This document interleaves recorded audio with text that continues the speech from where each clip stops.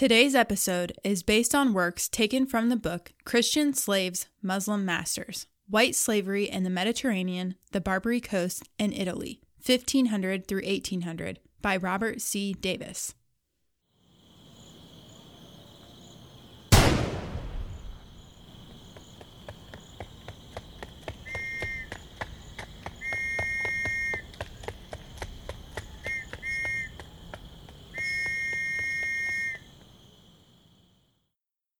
One morning in 1581, a merchant wakes up before dawn in his sleepy fishing village in southern Italy. He eats his breakfast, kisses his wife and children goodbye, and leaves for a market town several miles inland. He spends the day selling his wares at market and leaves with enough daylight to spare. As evening comes, he reaches the edge of the village, but it's quiet. Something's amiss. Tools are left in the fields from farmhands, but there's no workers. Fishing boats are right off the docks, only several hundred yards out in the bay, but no movement can be seen. In his home, food is on the table, uneaten. It's still warm. A whole village gone without a trace. And he knew exactly what happened to them, because this was a common occurrence throughout the Mediterranean. A fishing boat would be found at sea with no one on board. A deserted village with dinner sitting, waiting on the table. A father would head out to work in the fields and never return. No letter, no warning, nothing. Did they die at sea? Did they desert their family? It could take years to find out if they ever found out at all. But universally, everyone knew what had happened. Pirates. His wife, his children, his neighbors, his friends were now somewhere in the middle of the sea, heading towards the Barbary Coast to be sold into slavery. Now this is a captivating, horrific topic. But I'll be honest, I've written and rewritten this intro literally a dozen times over. I've spent literal hours deciding how to approach it, because Barbary Coast slavery is a compelling topic in and of itself. Whole towns and ships being spirited off without a trace to be sold into slavery and endure terrible conditions. But there's a fact here that makes it even more compelling, more volatile. Because to every American, when we think of the concept of slavery, we universally think of enslavement of black Africans by white Christian Europeans. That's our mental model. But in this case of Barbary Coast slavery, it wasn't. White Christian Europeans were being sold into slavery by North African Muslims. Now, I'm going to assume that the majority of us can stop and check our preconceived notions at the door, because the very existence of this topic in history, in current events, is explosive. But that doesn't mean that we can't be civil about discussing it. I'm not one to shy away from controversy, but this one of all the episodes we've done feels the most like I just pulled a pin on a grenade and threw it into a room. Because it's no secret that there's a lot of politics in the phrase, North African Muslims enslaving white Christian Europeans. In fact, it's already been weaponized by the alt-right and far-right as a reason to target Muslims today, and dismissed by the far left as an unnecessary discussion that trivializes the African slave trade and strengthens the alt-right cause. How you respond says a lot about your politics. But that doesn't mean that it has to be politicized. It doesn't have to offend. It certainly doesn't have to be weaponized. I'm not trying to both sides this one. History can be political, but the mere existence of historical fact shouldn't be. How we respond to the past tells us how we respond to current events in the present, and more importantly, it can help us respond with wisdom in the present. The truth is, Barbary Coast slavery was horrific. It was violent, and it was much more complicated than simply race or religion. It was nothing like the Atlantic slave trade. People were taken from their homes by criminals to be sold in a tangled mess of economic and religious warfare. At its core, though, it was about criminals making money. How they made it was an afterthought. I'm Trevor Rhodes, and this is High Crimes in History.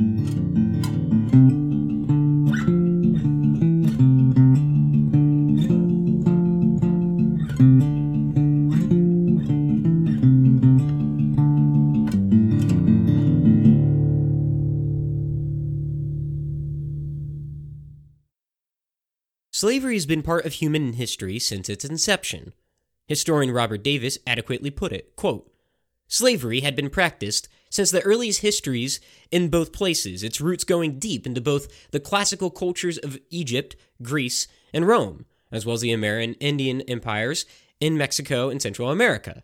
Yet it was only at the beginning of the modern age that slavery in each of these regions took a leap in quality and quantity, until both became institutions of large scale and high efficiency. End quote.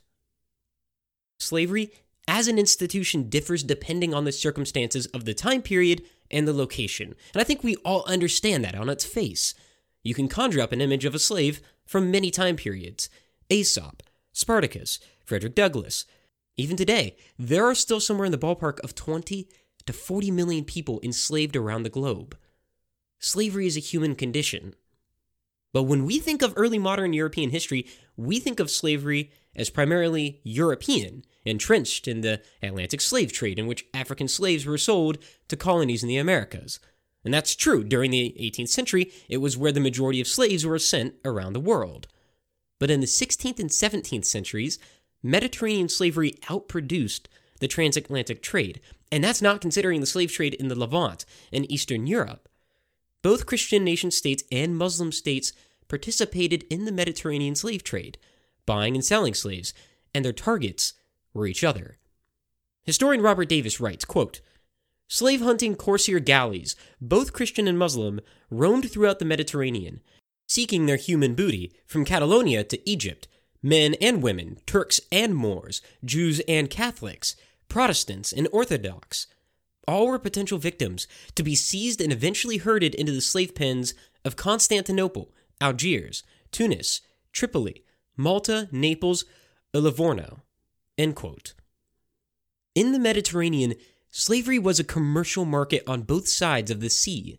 Christians in Spain, Italy, and Portugal had no problem enslaving thousands of captives from Turkish and Muslim lands, and the North African cities had no problem doing the same back.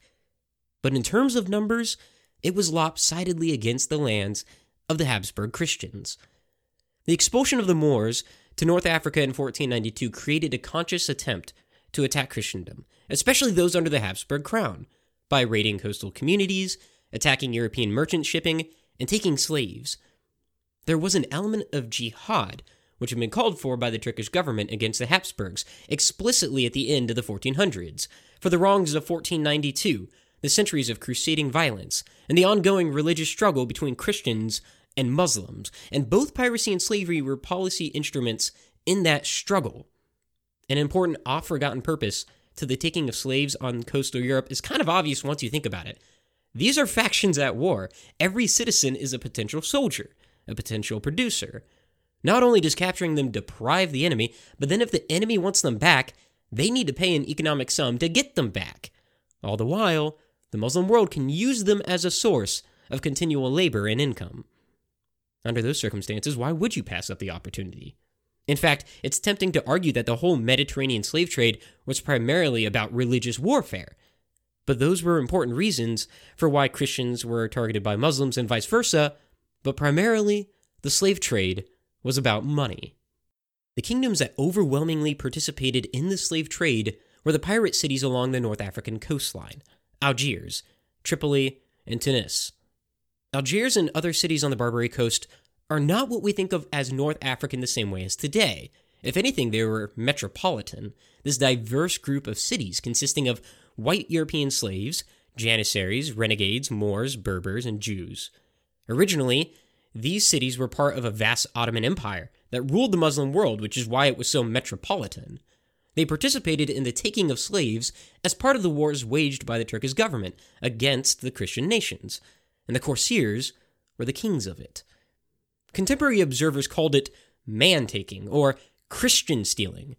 English consul to Tripoli, Thomas Baker, once noted sourly, quote, "To steal Christians is their lawful vocation," end quote. This raiding and slaving would be done in large forces of corsairs, sometimes numbering 100 galleys, totaling 10,000 soldiers. This was a large enough force that they could sack just about any middle-sized city on the coast, blockading large cities such as Naples and Genoa, threatening even Rome itself. But as the Habsburg-Ottoman wars died down, the Ottomans confined their main armies around the Levant, leaving North African cities to fare for themselves in the name of the Ottoman Empire.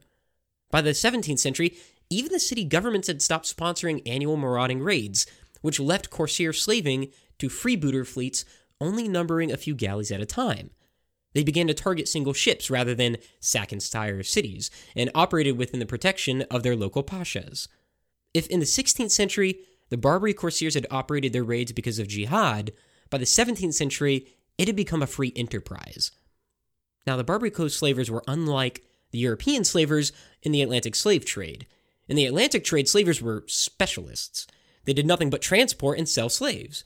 The African states in Africa itself specialized in the capture of those slaves and transporting them to the coast, but the Europeans only bought those slaves and moved them across the Atlantic. So, as Davis puts it, quote, the Atlantic slave trade was running a true trade. By contrast, this corsair Christian stealing was more fundamentally extractive by nature, a king of Islamic gold rush, aimed at the poorly defended shores and shipping of the Christian world, end quote. The Barbary corsairs were more of a vast enterprise that had no diversification. They captured, supplied, transported, and distributed the whole Mediterranean market. And they were a democratic lot.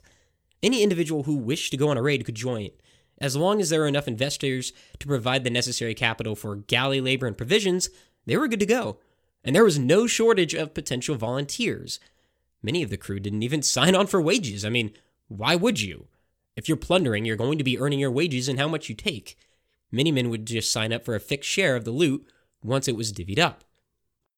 This is where it becomes important to understand the Barbary Coast slave trade as fundamentally different from the Atlantic slave trade.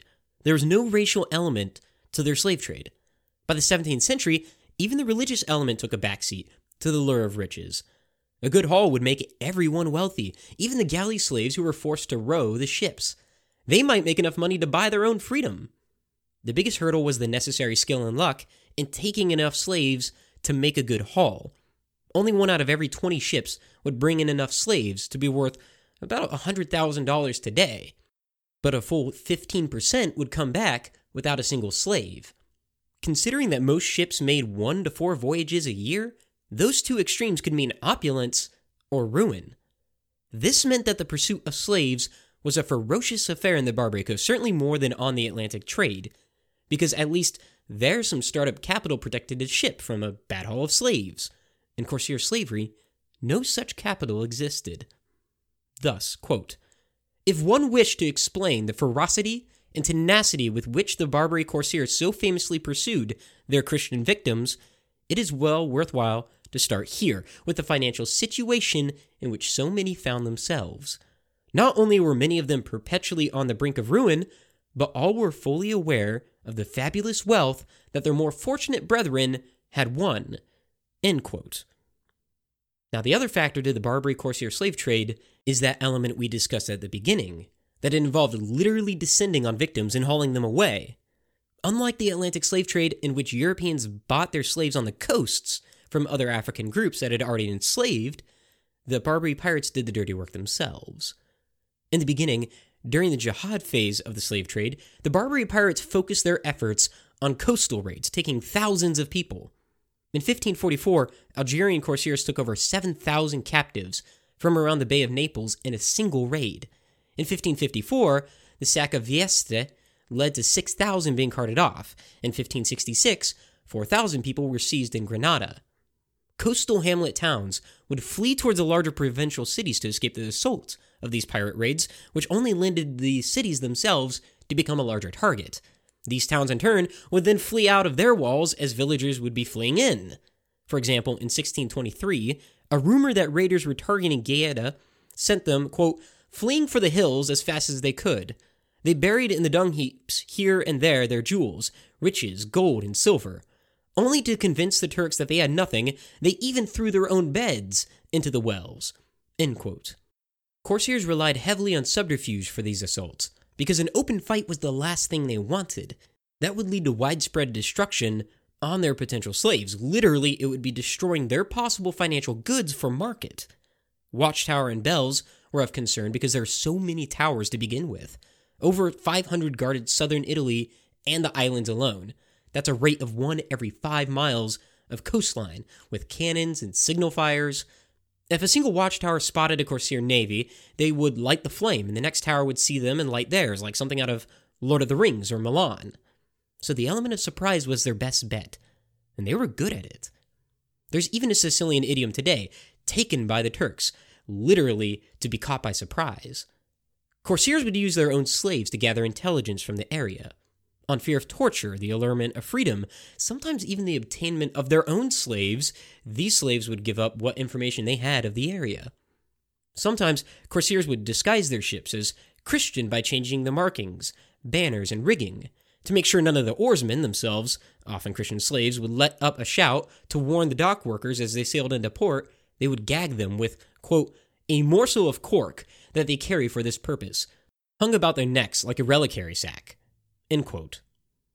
They would slip into fishing fleets in the early foggy mornings, in small galleys and boats, often getting so close that they would send men, quote, to remove the ropes from church bells so they could not be sounded, end quote. And of course, if the bell started ringing early in the morning when they weren't expected, pandemonium would set in. It'd work to their advantage. This surprise was universally one of the greatest fears for southern Europeans because people 10 or 20 miles inland could find themselves captured. Some sleepy vineyard could be accosted in a moment's notice. It could be fishermen, coastal guards, lumberjacks, farmers, merchants, and in their pursuit, pirates would engage in the same activities as most other naval raiding parties throughout history. The destruction of property, defenses, food storage, religious shrines, the like. They even went so far as to dig up the bones of saints and burn them outside the walls of cities. One Sicilian villager commented, quote, they grabbed young women and children, they snatched goods and money, and in a flash, back aboard their galleys, they set their course and vanished, end quote. After the initial raid, the raiders would return under a white flag to negotiate the ransom of their slaves. Davis points out that this was one of the fundamental features of Corsair slaving compared to the Atlantic slave trade. He writes, quote, here the essentially extractive nature of Mediterranean slaving reveals itself, for even if these new captured slaves might go for deeply discounted prices compared to what they could fetch in the slave markets of Algiers or Tunis, the Corsairs still found it easier to convert them to cash immediately, rather than risk them dying or overloading the galleys on the way back to Barbary. End quote. Relatives would have a single day to cobble together the necessary funds to free their family members, and even at a rate of sometimes only 20% of what they would fetch in the slave markets, the peasants of Italy could rarely come up with those funds overnight. Sometimes they would turn to speculators who would put up the 50 ducats for a slave in exchange for property deeds, essentially turning a profit off of the kidnapping and abduction of Italians. As such, these families, already poor, would receive their loved ones with literally nothing left to their name. Sometimes they would even be forced laborers on the property they owned that very morning, forced to work for the freedom that they had taken for granted less than 12 hours before, its own form of slavery. But by the end of the 16th century, cities were growing too large and were well defended, and the Ottoman Empire was increasingly unreliant on the slave trade, so the Barbary cities turned to isolated shipping. This isn't to say they hadn't before. Throughout the slave trade, the Corsairs did most of their enslaving at sea. They would capture a vessel and take between 8 and 12 people. In fact, Davis speculates, quote, petty piracy probably cost Christendom more in slaves and booty over the long run than all the spectacular coups taken together, end quote. This was primarily because the Barbary pirates operated using the galley instead of the sailing ship. The galley was the primary ship of the Mediterranean as it sailed quickly relative to, say, the open ocean of the Atlantic. At the Battle of Lepanto in 1571, 80,000 rowers were part of the battle on both sides, Christian and Muslim, and the vast majority were slaves. These galleys would house a couple hundred oarsmen, and this literal manpower meant that they could ambush and quickly overwhelm almost any other ship with a sail. Sometimes fishing ships would be taken literally within sight of the harbor.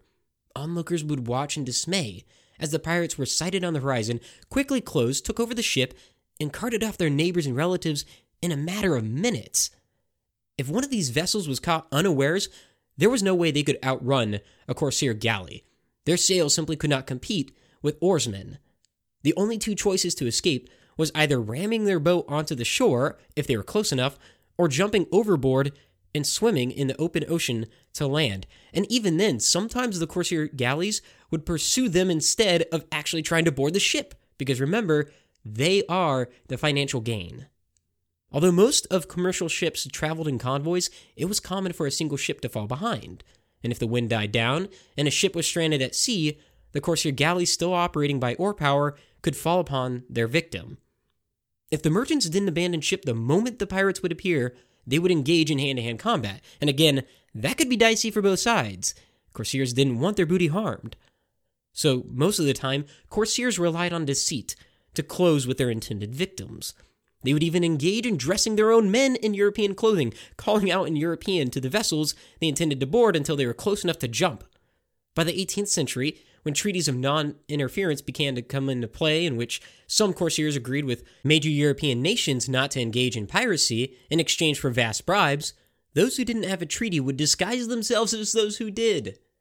Now, most of these vessels that were attacked were supposed to be enemies of the Turks, so that meant the Spanish, the Portuguese, the allied cities in Italy, the Knights of Malta. But theoretically, any vessel, even neutral ones, that resisted a Corsair galley was subject to attack. So if the Corsairs hauled your vessel in and it was somewhere like France or England, even refusing to let them on board for an inspection could be interpreted as resistance. For example, French cleric Jean-Baptiste Gramet's vessel was hailed by a Corsair ship. When they submitted themselves for inspection, they accused him of being a Spaniard. He protested, quote, that I don't know a single word of that language, at which they whipped me with blows of rope to the head, swearing that they would teach it to me well.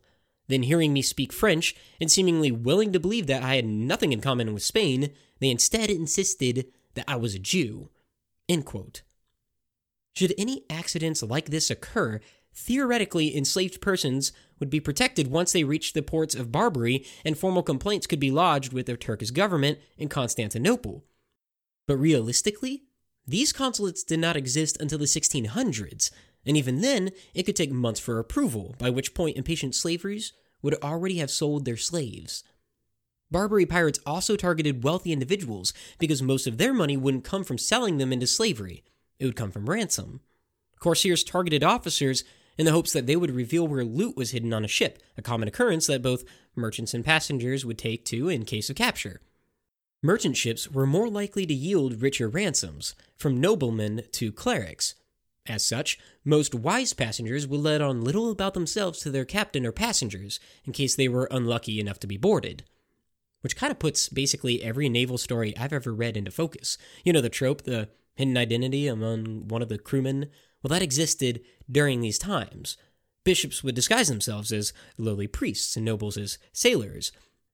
In one boarding incident, some Venetian passengers from Tripoli, quote, threw the better part of their silver money, flashy dress suits, gilded swords, embroidered belts, boots, letters, and other indicators of wealth and quality helter-skelter into the sea, end quote.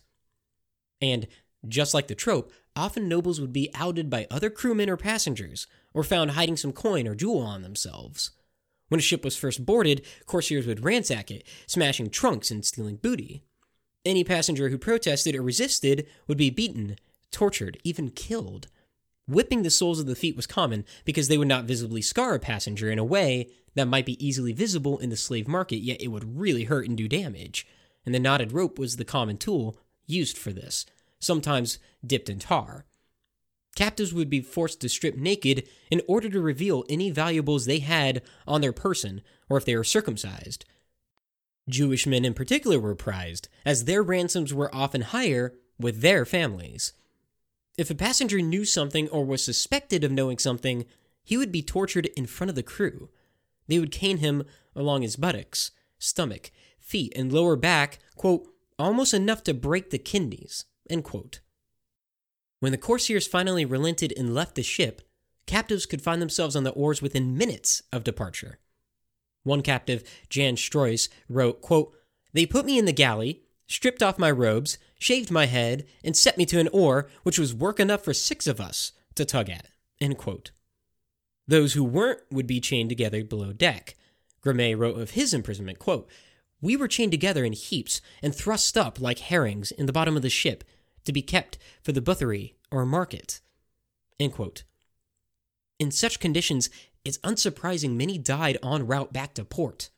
Their bodies were just tossed into the sea, and it could take months before the enslaved victims reached the Barbary coast.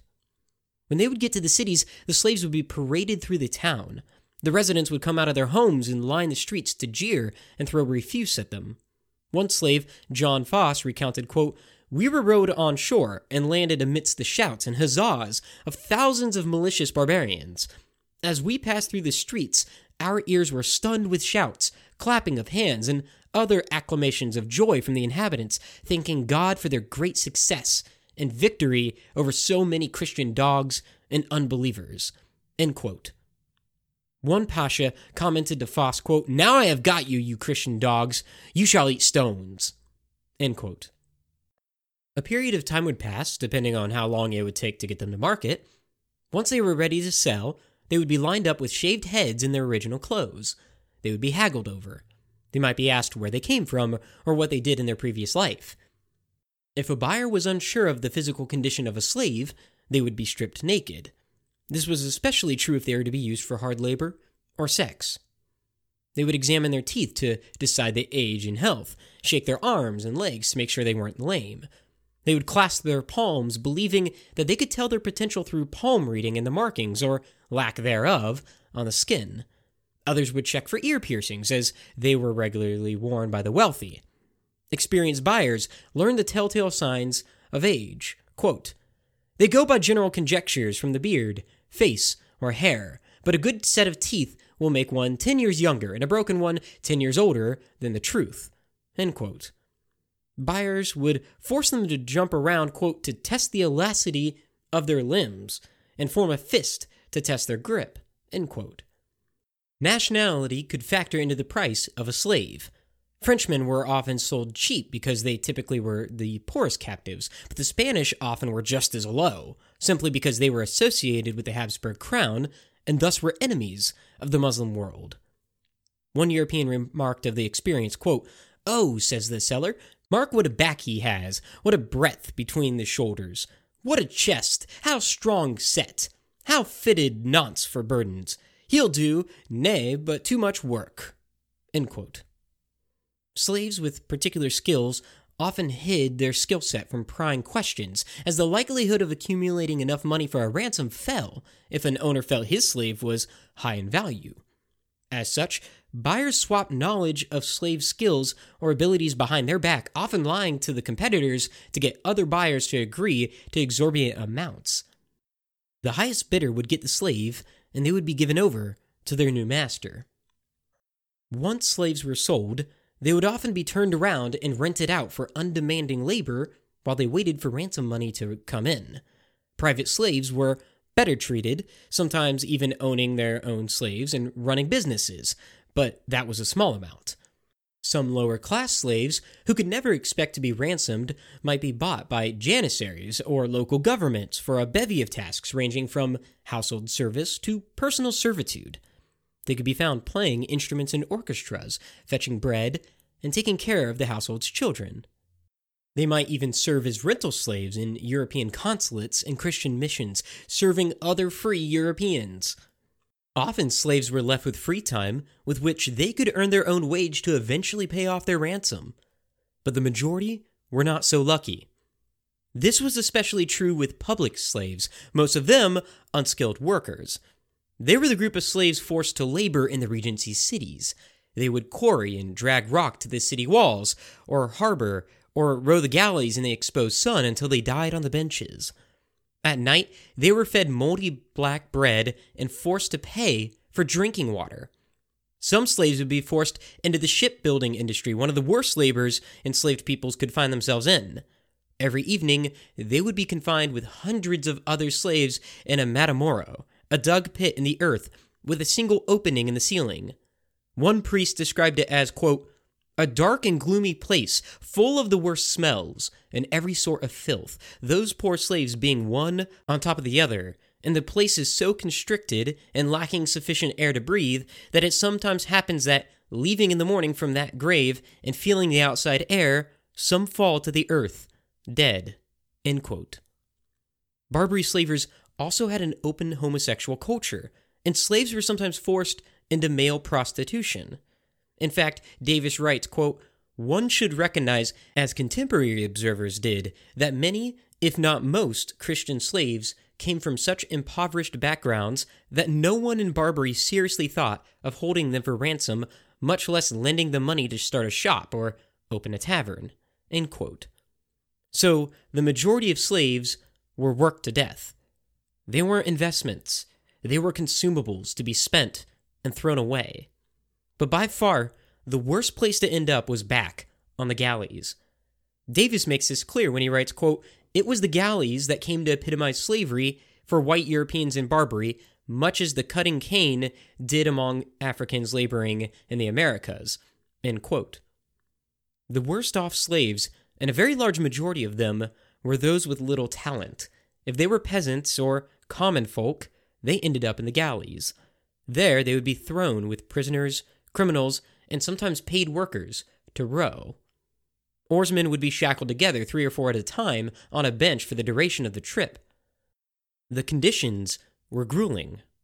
Quote, "When the ship was idle, slaves who needed to relieve themselves could make their way to the opening at the whole side of the bench, known as the borda, dragging their part of the chain and presumably climbing over their sleeping companions. This, however, many slaves were apparently too exhausted or dispirited to do, and often ended up simply fouling themselves where they sat. The resulting stench, as many observers agreed, was beyond belief. But besides the fumes in which they labored, the shackled Gaeoti were also tormented by rats, fleas, bedbugs, and other parasites." End quote. They were expected to sleep their 3 or 4 hours sitting at the bench and eat their meals of gruel and vinegar water while rowing. All of this in the sun with no shirt to shield them from the searing UV rays.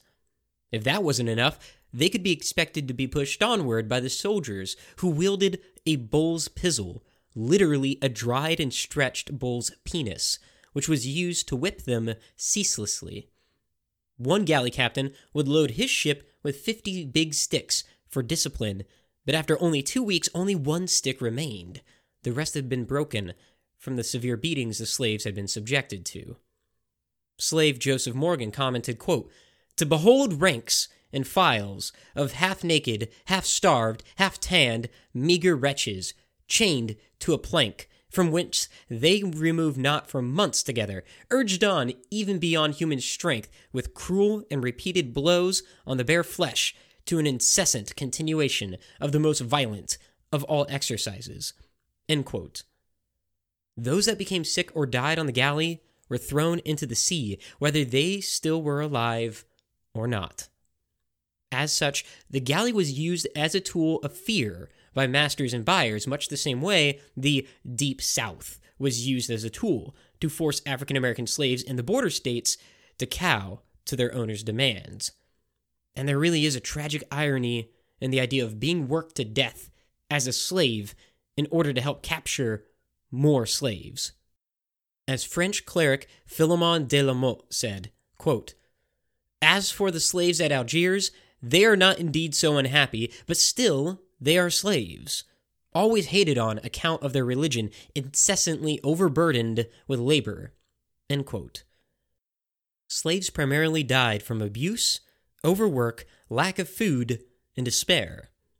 As one Neapolitan captain wrote home from Tunis, quote, "We are mistreated, beaten with sticks, starved, and called faithless dogs, such that I would willingly die, and God alone knows what would happen."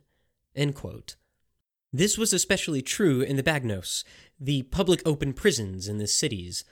By the late 1700s, half of all slaves were part of the Bagnos.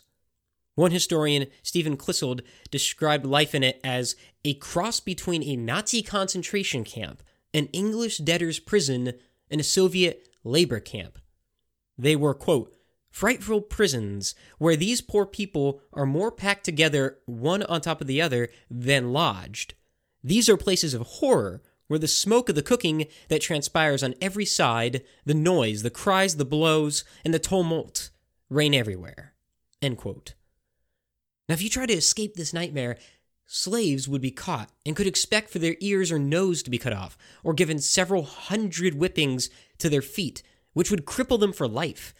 Sometimes they were even executed. But while these punishments were not common, they were randomized. They were meant to be used to prove a point to the rest of the population. They were a warning, curbing an appetite for flight or mutiny. Another particular problem that slaves had to deal with was the plague. Although it had peaked in the 14th century, it continued to ravage the Mediterranean coast for hundreds of years. Sometimes a third of all the people in the city would be killed off, and the slaves would be the ones hit hardest as a result of their close quarters and malnourishment. With all of these different forms of abuse, punishment, and death, it's no wonder that mortality rate among the slaves in the Barbary Coast was around 15 to 20% a year. So how does one get out of this predicament? Well, if a group of slaves was lucky enough, their home country would be willing to ransom them out. Around once a year, a major country such as Spain would buy back 1,000 or so men, women, and children. But overall, on average, this was only 2% of the slave population. Slaves could also renounce Christianity and embrace Islam. By doing so, they would be afforded many more rights, and although their slave status would remain the same, their quality of living would increase, and the likelihood they would be set free would as well.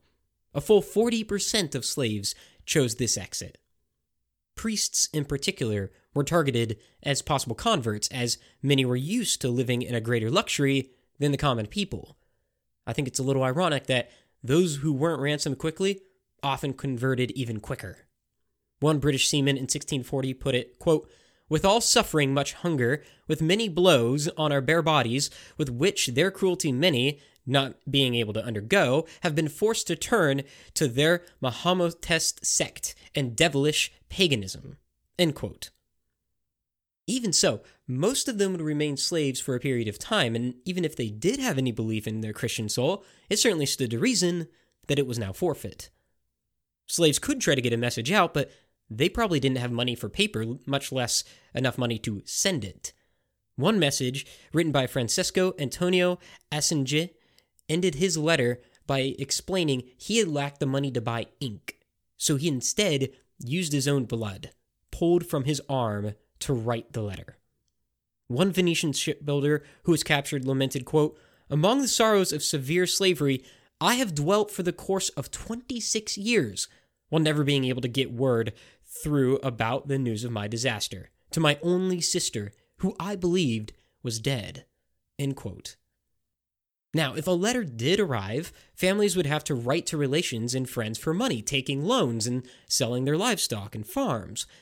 Back home, husbandless families would become suddenly ostracized, mocked, scorned. Women might take another husband, but as we've seen on this podcast with Martin Guerre, if the original husband turns back up alive, the woman now has to deal with the legal and religious implications of having two husbands, and at least one of those is an unlawful marriage. In the early years, one might be able to set about slave exchanges. Muslim slaves in Europe could be exchanged for Christian slaves in Africa. But as the slave trade on the Christian Mediterranean side dwindled and the Ottoman Empire withdrew, this all but evaporated. Thus, by the later half of the 16th century, an entire social movement was born in Europe of ransoming slaves. Religious orders such as the Trinitarians and Our Lady of Mercy originally spearheaded this charity, but states soon began to follow suit. States such as Naples and Rome founded confraternities explicitly for this purpose. However, only Sicily of all the cities leveraged a tax against its citizens to fund their confraternity. The rest of the cities still relied on public charity for funding through the circulation of almsgiving by friars and priests. And thus, because unfortunately most people were not willing to give their money, most of these slaves remained that way until they died. Corsair raids and slavery continued all the way into the early 20th century. It took a nosedive when the Barbary Wars were instigated in the early 19th century by the Americans, the British, and the Dutch, and it forced the Barbary coast cities to agree to cessation of their slave trade. But they continued to operate, albeit in much, much smaller numbers, until the emancipation of the slave trade in Europe. But by that time, the damage was done to Southern Europe. Between 1530 and 1640 alone, over 1 million Europeans were put into chains, with the number possibly as high as 1.25 million over the 250 years. Now, this number is only 10% of the number of Africans enslaved in the Atlantic slave trade, but it's also, importantly, still 1.25 million living souls. This comes back to the discussion of slavery in our modern context. So often it's become a political tool used by parties to bandy about their moral superiority. Your party participated in slavery. Well, your party would have agreed to it back in the first place. But let's just stop for a moment. Set aside the politics. Every person who has ever been enslaved in history has had their life irrevocably changed, harmed, destroyed. Slavery is a national trauma. It certainly was a national trauma in Southern Europe. One historian called it the era of the Sea of Fear. Many countries turned away from the coasts. In Italy, where Davis did most of his research, many moved to the countryside. One Italian essayist put it, quote, "We retired to the countryside. We lost our freedom and our love of the sea. We are no longer a nation of navigators, although we did become a nation of bathers." End quote. But not everyone could afford to leave. Many of the poor were forced to continue working in a place where there was this constant real dread of being up and vanished at any moment. One Venetian slave, upon returning to his town, picked his job back up as a fisherman. He stated, quote, "I'm forced to do this work. I don't know any other. We boarded a ship back to Venice, where we arrived stripped and naked, and I especially, if I had not gone out to another voyage, I would have had nothing to live on." End quote. So Southern Europeans were forced to live, as one historian put it, with a fear of the horizon. That is the fear every person who has lived with the threat of enslavement has had to exist under. Think about that. Whether African or European or Southeast Asian or Indian or Native American, millions of people have lived their entire lives with the possibility that at any moment it could be yanked out from under them. That's not political, that's human. Now, if I'm going to be honest, this topic really resonated with me, and a lot of it came down to, honestly, something I'm going to do with a little bit of public shaming of myself. Because when I was first hearing about this topic, I'll be honest, I thought it was interesting right off the onset, because it is. This whole idea of piracy and courtier slaving thrown together, it's interesting, but I'll be honest, I immediately threw in my model of the Atlantic slave trade, of what I thought of as slavery, and thought to myself, wow, what a turnabout. It's almost like a Django Unchained sort of narrative where it's like, the tables have turned. And I had to catch myself because that's the wrong way to go about thinking about history and especially about slavery. I've tried to connect the past few episodes to topics to action in the present day. And the reason why I felt the need to say something was because it still resonates throughout the world. As I said in the top, millions of people still live as slaves today. And part of what researching this episode did for me was not just that it opened my eyes to different forms of slavery. I knew those existed. I think we all understand that. But it really brought the topic home when I started to realize just how many people still are enslaved today. The majority of modern slaves exist in India, Pakistan, China, Bangladesh, and Uzbekistan. Most of them is forced labor, but it's still all over the world. Mauritania in North Africa today, for example, still enslaves over 20% of its population for forced labor. ISIL, Boko Haram, and other militant organizations in Africa and the Middle East are continuously abducting children and women to be sold into sex slavery, warping the Hadith for their own cause. But maybe you're like me. Maybe that seems like it's something that's far off and not a reality. So if you're a citizen in an industrialized country listening to this, guess what? Your country still deals with it too. In fact, it's possibly the biggest part of the problem. Half of all income from modern human trafficking comes from industrialized countries. In the United States alone, the figure ranges from 100,000 to 400,000 people currently, most due to forced labor, prostitution, and marriage. You know what really threw me for a loop? In my state of Ohio alone, almost 500 cases were reported last year, and that's just reported, which means that the reality is, within my commuting distance, there are thousands of people currently living in slavery. Almost all of these are women, children, Native Americans, and homeless. That's up to 1 out of every 1,000 people living in the United States, and most of these are citizens. Unless you think it's a U.S. problem, the UK has had 14,000 women and children trafficked into their country in the past decade, and that's just a number that's as small as 10% of the true numbers. So, discussion of slavery should not remain in the past. It certainly shouldn't remain in the realm of political theater. And so we're going to do something a little bit different today to end this episode. This is a real problem. Millions of people are still suffering for it. I hope that talking about the Barbary Coast has at least elicited some empathy. But that's empathy for people in the past who are dead and gone. But we can channel that empathy today. If this is a real problem, and millions of people are suffering for it, many of them in the cities we live in, what can we do about it? So first, you can donate to one of the multiple groups working to free people from modern slavery all around the world. The Polaris Project and Thorn are just two of the nonprofits working hard to free enslaved people and compile more data to present to governments, hopefully to get them to start enacting legislation to help support victims and catch criminals. Second, if you live in the United States, you might be surprised, or not surprised, that the support framework we have in place for victims is razor thin. We only just passed legislation criminalizing human trafficking in the year 2000. Our current presidential administration has defunded legal services for trafficking victims that are typically provided through the Victim of Crimes Office at the Department of Justice. 90% of trafficked victims are found when they are arrested doing something illegal, like prostitution or drugs, because they were forced into it. Now, the Victim of Crimes Office would fund their legal defense because obviously they were being forced into these occupations. That's why they were slaves, to do illegal stuff against their will.